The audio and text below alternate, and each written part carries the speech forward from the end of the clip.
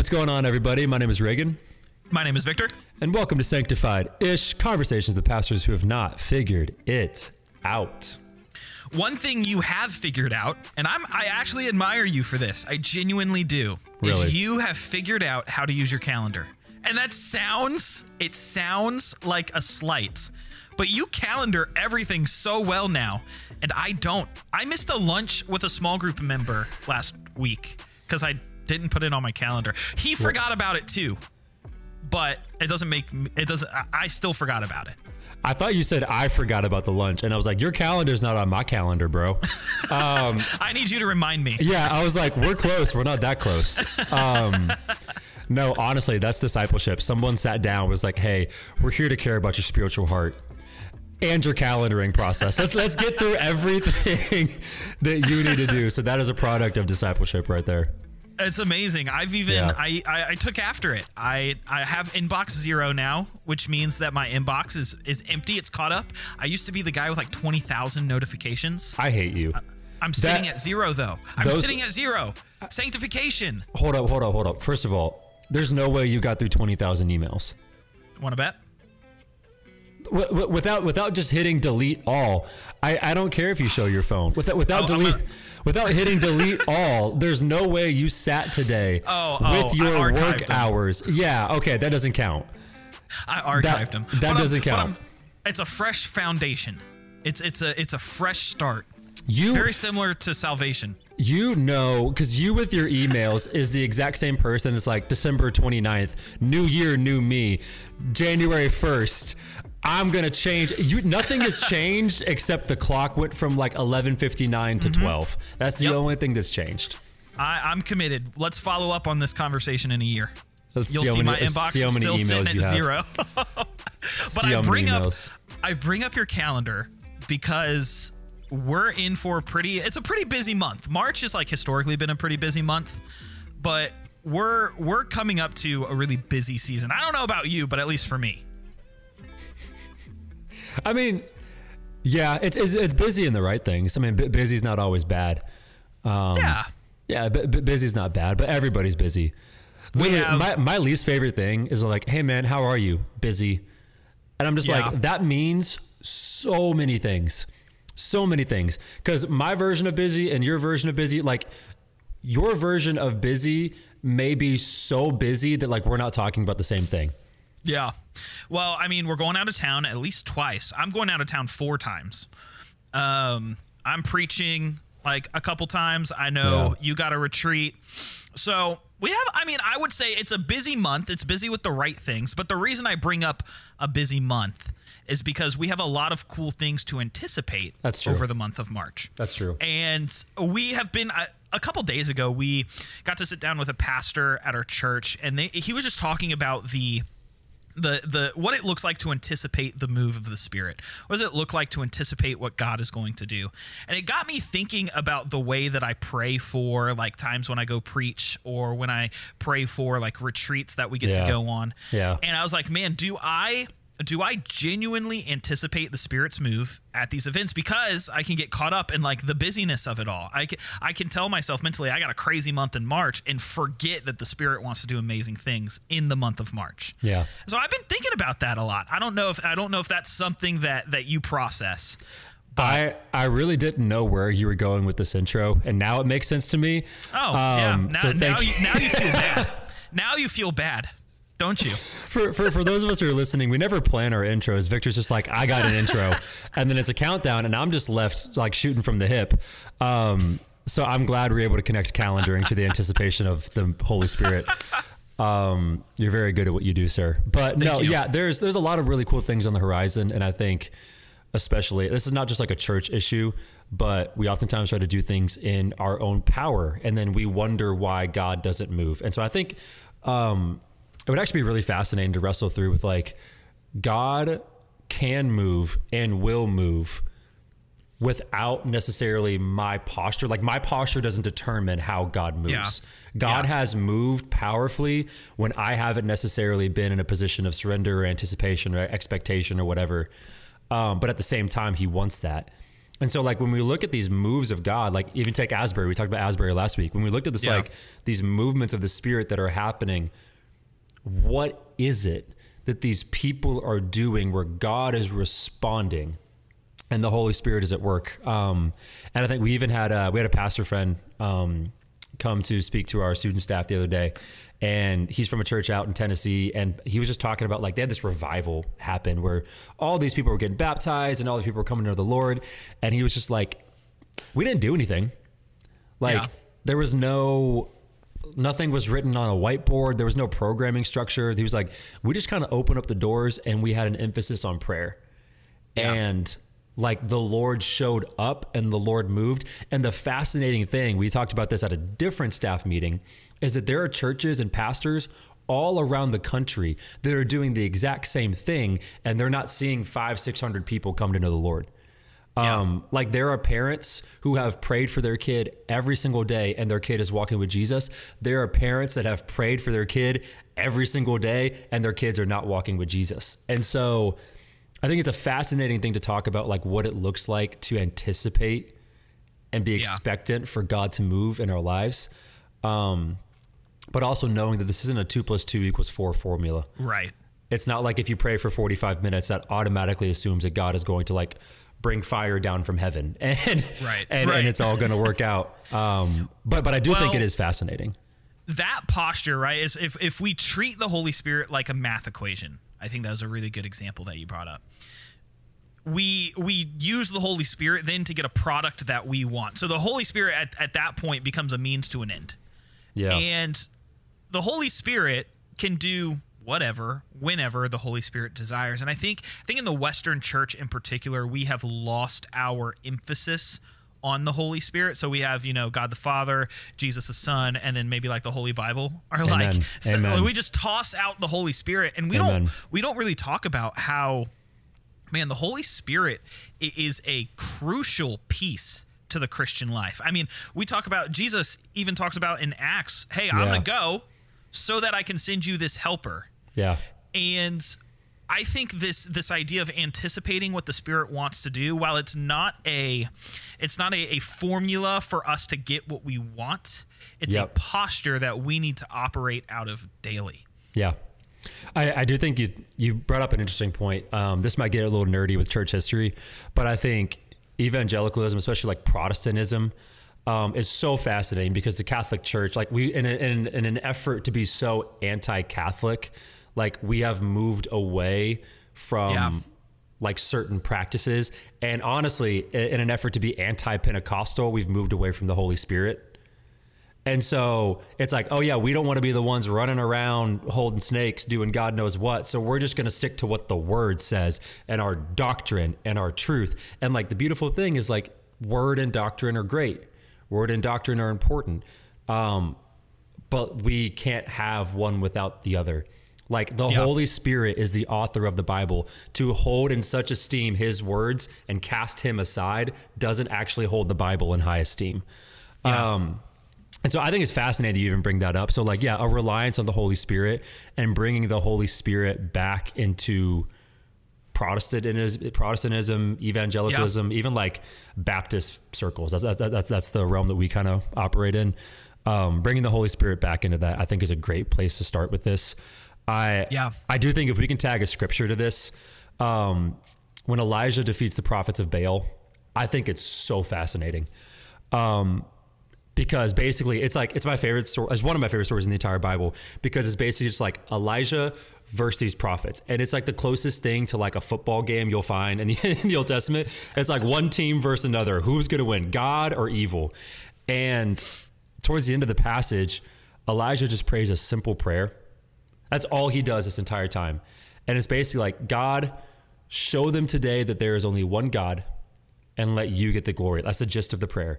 Fire comes down from heaven, consumes the entire altar, and like completely blows away the prophets of Baal. Yeah. And so I think there's a couple of things that we can look at there. One, we want that fire fall from heaven moment. Like those are the things that we're talking about. We want to see God do amazing things. Whether it's like bringing students to baptisms, whether it's see what's ever going on at Asbury right now. We want to see these amazing things happen. And we see Elijah pray, and pursue the Lord, but we also see him pray for God's glory. And I think that right there, that key of God's glory, I think sometimes we pray, I don't think we pray for his glory. Yeah. I think we're saying, Lord, like, have these kids come to know the Lord. God, have this chapel full, but like, is it for our glory or is it for his? Yeah. And I think that that's a reality check, that the Lord will do amazing things when it is for his glory. You brought up doctrine and like right thought about the word. And I totally agree. In an effort to kind of like stay away from Pentecostalism, and because like Pentecostals like scare Baptists, it's like one of the scariest thing for a Baptist. They're so fun, like though. See a Pentecostal service. They're so fun. And it's like, sure. Pentecostals probably have their own theological stuff that they need to deal with, but as a response, what we do is we take the doctrine and we take the word of God and we craft it based off of our response. So if we had a correct view of the word, if we had a correct doctrine in this area, it would actually emphasize the Spirit. But because we see the Pentecostals overemphasizing the Spirit in a lot of cases, we pull back, we retract, and we're not able to view the doctrine of the Holy Spirit in a healthy and good way. And I think you brought up the point with a lot, like, pray for God's glory. That's what he does here. And in the Sermon on the Mount, when Jesus is teaching his people how to pray like this: your kingdom come, your will be done on earth as it is in heaven. Like, our command, the thing that Jesus tells us to do, is to pray for God's glory. Your kingdom come, your will be done. If those things are done, God is glorified. Yeah. Pray for it. And then Jesus in the garden, again, the Garden of Gethsemane, he's about to be carried off to the cross. He's about to be betrayed by Judas.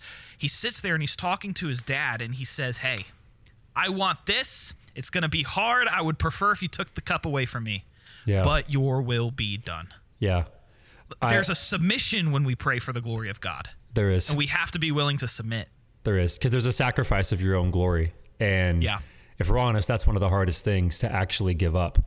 I hear the voice of the pastor in a small town church in Ohio right now of just like, man, I am praying and I really, really do want the glory of God to come. I can hear the voice of the parent that says, man, I really am praying for my kid.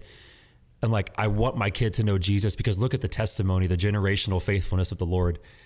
And to the pastor who's not seeing 500 people, who's not seeing what happened at Asbury happened in their church, because you also can't replicate that. That's a move of the Holy Spirit. You can't copy and paste that to every church in every city in America. To that pastor, I would say God gets just as much glory with one person coming to know him than 500. We think God works in these big, massive numbers, that it's only a move of the Spirit when 500 people get baptized. No, there's just as much of a party thrown in heaven for one person who repents as there is 500. And that might be even greater glory, because there's so much faithfulness and prayer and seeds that have been sowed for that one person. And to that parent that's just like, man, like, I've done everything right and I've prayed and that kid still hasn't come home. Like, man, his story isn't finished yet. Yep. Her story isn't finished yet. Yeah. And God, two things. One, that kid may come home one day, and what a testimony to the glory of God that after years and years and years of walking away, the Lord brought them back. So their story isn't finished yet. Second thing, it's also a tougher thing. Sometimes God gets glory when the kid doesn't come home, because people see the way that you pray and they see the way that you're faithful and they see the way that, like, this is the only hope I have for my kid. And in that, God still gets glory. So I think like we want these these fire from heaven moments, but the reality is, like, those are only important when God gets glory. Yeah. And so, like, I think even if we shift it, Elijah didn't necessarily want the fire to fall from heaven. He wanted God to get the glory. Yeah. And I think in the church, especially as pastors, we want those big moments more than we want God's glory. And when we want God's glory, I think we'll get those big moments more. Yeah. That's a perfect way to frame it. We want those big moments rather than God's glory. And we won't say it like that. We'll disguise it, right? Yeah. And this is just because we're sinful people. So we will program something to look big and huge to prompt some response. in efforts, like we say that we do it because we want to provide a space that the Holy Spirit can move. Yeah. Like, fact of the matter is, the Holy Spirit can move on a Tuesday at 2 p.m. if he wanted to. Like, no programming, no structure, no nothing. Yeah. It's the Holy Spirit. Yeah. Like, we don't have to create a space for the Spirit to do something. This is why, like, people will say, like, when we sing the song, Holy Spirit, you are welcome here. Like, we're not giving the Spirit permission to, like, do something here. We're saying, like, Holy Spirit, we want you here. Like, we anticipate your movement here. Yeah. But it's even like with that semantics, it's like you see like Reformed people especially will sing that song and say, no, the Spirit doesn't need my permission to move here. But it's like when we sing that song, we sing it out of a posture of, no, we're not giving the Spirit permission. It's surrender. We're saying we want anticipation. Yeah. Like, Spirit, do what you will in our lives because we don't want what we have. Yeah. And it's like, man, when we surrender our own glory, when we are willing to lay that down at Jesus' feet, man, that is when the Spirit steps in and changes lives. Yeah. And I love how you mentioned the Holy Spirit is glorified, God is glorified through our obedience. Like our obedience, God is glorified. So like you have 500 people come to know Jesus, big revival, big thing, big, like awesome. Holy Spirit is glorified. The mother who's been praying faithfully for her son, who may not ever see him return to the faith, God is glorified. Yep. And it's like that small, consistent, faithful obedience, God is glorified. I have a small group leader. He'd be totally fine with me sharing the story. He's praying for a coworker for 23 years that his coworker would come to know Jesus. Year after year after year, he would say that he prayed every day for this coworker. He started leading small groups at our church, and I had a student join him in praying for this coworker. Yeah. Year went by, year went by, year went by. 5 years later, I got a text from the small group leader who was so excited. He's come to know the Lord. He's come to know the Lord. And it's like it took 20 plus years of faithful surrender to God in prayer. Yeah. But the Lord showed up. Yeah. And no, that may not be everyone's story. But man, like God is glorified in that just as much as he would have been glorified through my small group leader praying for his coworker and his coworker never coming to know Jesus. Yeah. I love that you mentioned that because like, first of all, like obedience, there is something that the Holy Spirit will do that I don't think we're particularly prone to this, but like listening to the Holy Spirit and his promptings and following that in the moment, like this is like literally, it's just like the Lord will lay someone on your heart. Man, I should text them. Yeah. The Lord will lay something on your heart. Man, I should really pray for them. And then like, I've seen so many times where it's like someone will do that and they'll text them like, hey, I'm just praying for you today. I don't know if you need this. And like, that's exactly what they need in the moment. Yep. And I think we are so shut off to that, especially in like our specific theological camp. We are so shut off to that we are missing like the longing of the Holy Spirit to interact in his people in that way. And so like we're missing some of the moves of God that he wants to do because we're not obedient to what he wants to say in the moment. Yeah. And that just requires an openness. Like, all right, Lord, like, what do you want me to do? And then when he places it on your heart, just be obedient to it and see what he does. I also think that like, asking the Holy Spirit to come in and not just change your plans, but be open with the outcomes. Yep. It's kind of like the idea of like, when you say that song, like Holy Spirit, you are welcome here. The thing that comes into my mind is we're just opening up the door and however he wants to move, not just to change my plans. I think sometimes we're comfortable with the Holy Spirit changing the way we get to the destination. We're not comfortable with him changing the destination. That's good. Like if the answer is no, is the Holy Spirit still welcome? And I've seen this a lot in my own life where I'm like, I am a dreamer and I am a planner. And I'm very comfortable with the Holy Spirit changing the way that I get to my desired destination, but I hold very tightly to my desired destination. So when the Holy Spirit isn't just speaking to me, but he's shaking my world saying the answer is no, the answer is no, the answer is no. Now all of a sudden I stop asking the Holy Spirit to intervene. Yeah. And then I wonder why the fire didn't fall. I wonder why, quote unquote, God wasn't in it.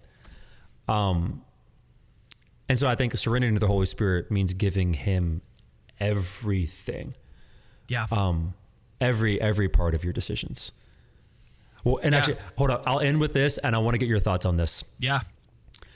I think we don't ask the Holy Spirit and we don't ask God to intervene in our plans, primarily because there's a difference between the God of the Bible and the God that we have and know right now. Yep. And so I've never seen fire fall from heaven. I've never seen oceans split. I've never seen that. But like, if I look in the Bible and I see all these miraculous things, like we have a distance between that God and the God who's sitting on the throne in Revelation and the God that we think that cares about your kid that's wandering away here and now. And so we don't ask that God for help. And so I would just love to hear, like, man, like, how did we get to that point? What does it look like to restore our view of God and the Holy Spirit? And what are some practical ways that honestly we can have a bigger view of him? Yeah, man, it all goes back to we don't believe. Like we don't believe that we serve a God that is capable of doing something like that. We got here out of a response to bad theology. And like, it was bad theology. Yeah. But Satan taking advantage of when the Spirit moves, we respond to it. We correct course in a lot of ways, but Satan wants to peek in here and start twisting things. Oh, the Holy Spirit, he's not as powerful as maybe the Bible says he is, or you don't see him doing stuff. And so you can't really believe that the Holy Spirit is there, dwelling within you, right? So there's Satan likes to poke at our belief in what the Holy Spirit role is, its presence, and like the fact that it is a part of the triune God. And it's really sad. But the way we correct course here, it's going to sound really simple. And it's we need to pray. Like, we don't pray big prayers because we don't anticipate the Holy Spirit to answer them. And the big prayers can't just be, big prayers like, I'm just going to pray a big prayer that I make $1 million this year. No, that's not a big prayer. That's a selfish prayer. When we say we want to pray big prayers, we want to pray things that God would bring himself glory in ways that we could not imagine. Yeah. In ways that we could not fathom. Yeah. And however the Spirit chooses to do that, man, we need to be content with. Yeah. We can program and we can do things to manufacture results, but ultimately, if we want to see life change, it requires us to surrender to God and how he sees himself getting glory. Like he has the best view of himself. Yeah. So let him bring himself glory.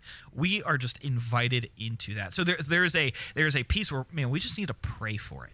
Yeah. God, restore my picture of the Holy Spirit. Help me experience the Holy Spirit in a new and fresh way. Psalm 51 paints it, restore the joy of your salvation to my heart. Yeah. Like, remind me of the moment when the Holy Spirit literally entered. Like the moment when I surrendered everything to Jesus, I was justified, baptized with the Holy Spirit. I received God in my soul and in my spirit, dwelling within me. Like, restore the joy that I felt in that moment. Yeah. If we start there, then the surrender comes after that, because when we experience the joy of the Spirit, we want nothing else. And we surrender from that. When you said that, the first two things that came to my mind were that worship song by Cody Carnes, Nothing Else, and I Surrender All. And yeah. Like, I do think like when the heart of those songs is a heart of desperation and desire for God, which I think prayer begins when self-sufficiency ends. And we are very, very, very self-sufficient in our own power. We think that we can do the miracles, we can perform the works, so we don't pray. And so it's not just a greater view of God, but it's honestly a decreased view of ourself and our own powers that therefore leads to prayer. And I think like a scripture that's been on my heart recently is Psalm 143, especially verses 5 and 6, where like it says like, I remember the days of old, I meditate on all the things that you've done. I lift my hands to you, and my soul thirsts for you like a parched land. Like that last part, it's like, I long for you. And it starts with remembering what God has done and worshiping him. And then it ends with desperation. So we don't start off desperate for God. It starts by remembering what he's done. And like, honestly, that does come through reading the word and reading like God's stories of faithfulness to generations and generations and generations. But like, he's also been faithful to you and me. Yeah. And I told our staff team, I'll be a little vulnerable here, but like I told our staff team last week, I'm just like, I'm in one of those seasons where like, I just don't feel like God is moving in my ministry. And that's not true. But I think that's the case because like, I want the 500 salvations and I want the 500 baptisms. And if that doesn't happen, that means God isn't moving. And one of the persons on our staff team was just like, no, I don't believe that's right because God is doing this and he's doing this and he's doing this. And you don't even know about this, but he's doing this and this and this and this.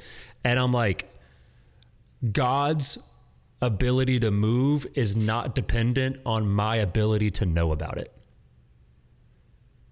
And I don't have to know everything that's going on with God to know that he is moving and working amongst his people. And so when the Bible says like, I need to remember the works of his hands, yes, go back to those stories, but like having something where I'm like, this is how the Lord is moving among his people, that inspires us to worship him. And out of that worship, our hearts long for him. Like, Lord, come and do that among your people. Come and do that among your people. Like, I think that's the heart of Asbury that we've seen. God, we just want you to come and move among your people. And I think that's a heart that I long to keep in ministry that I find is very fleeting. Yeah. Very, very fleeting. And I wish it would stay longer.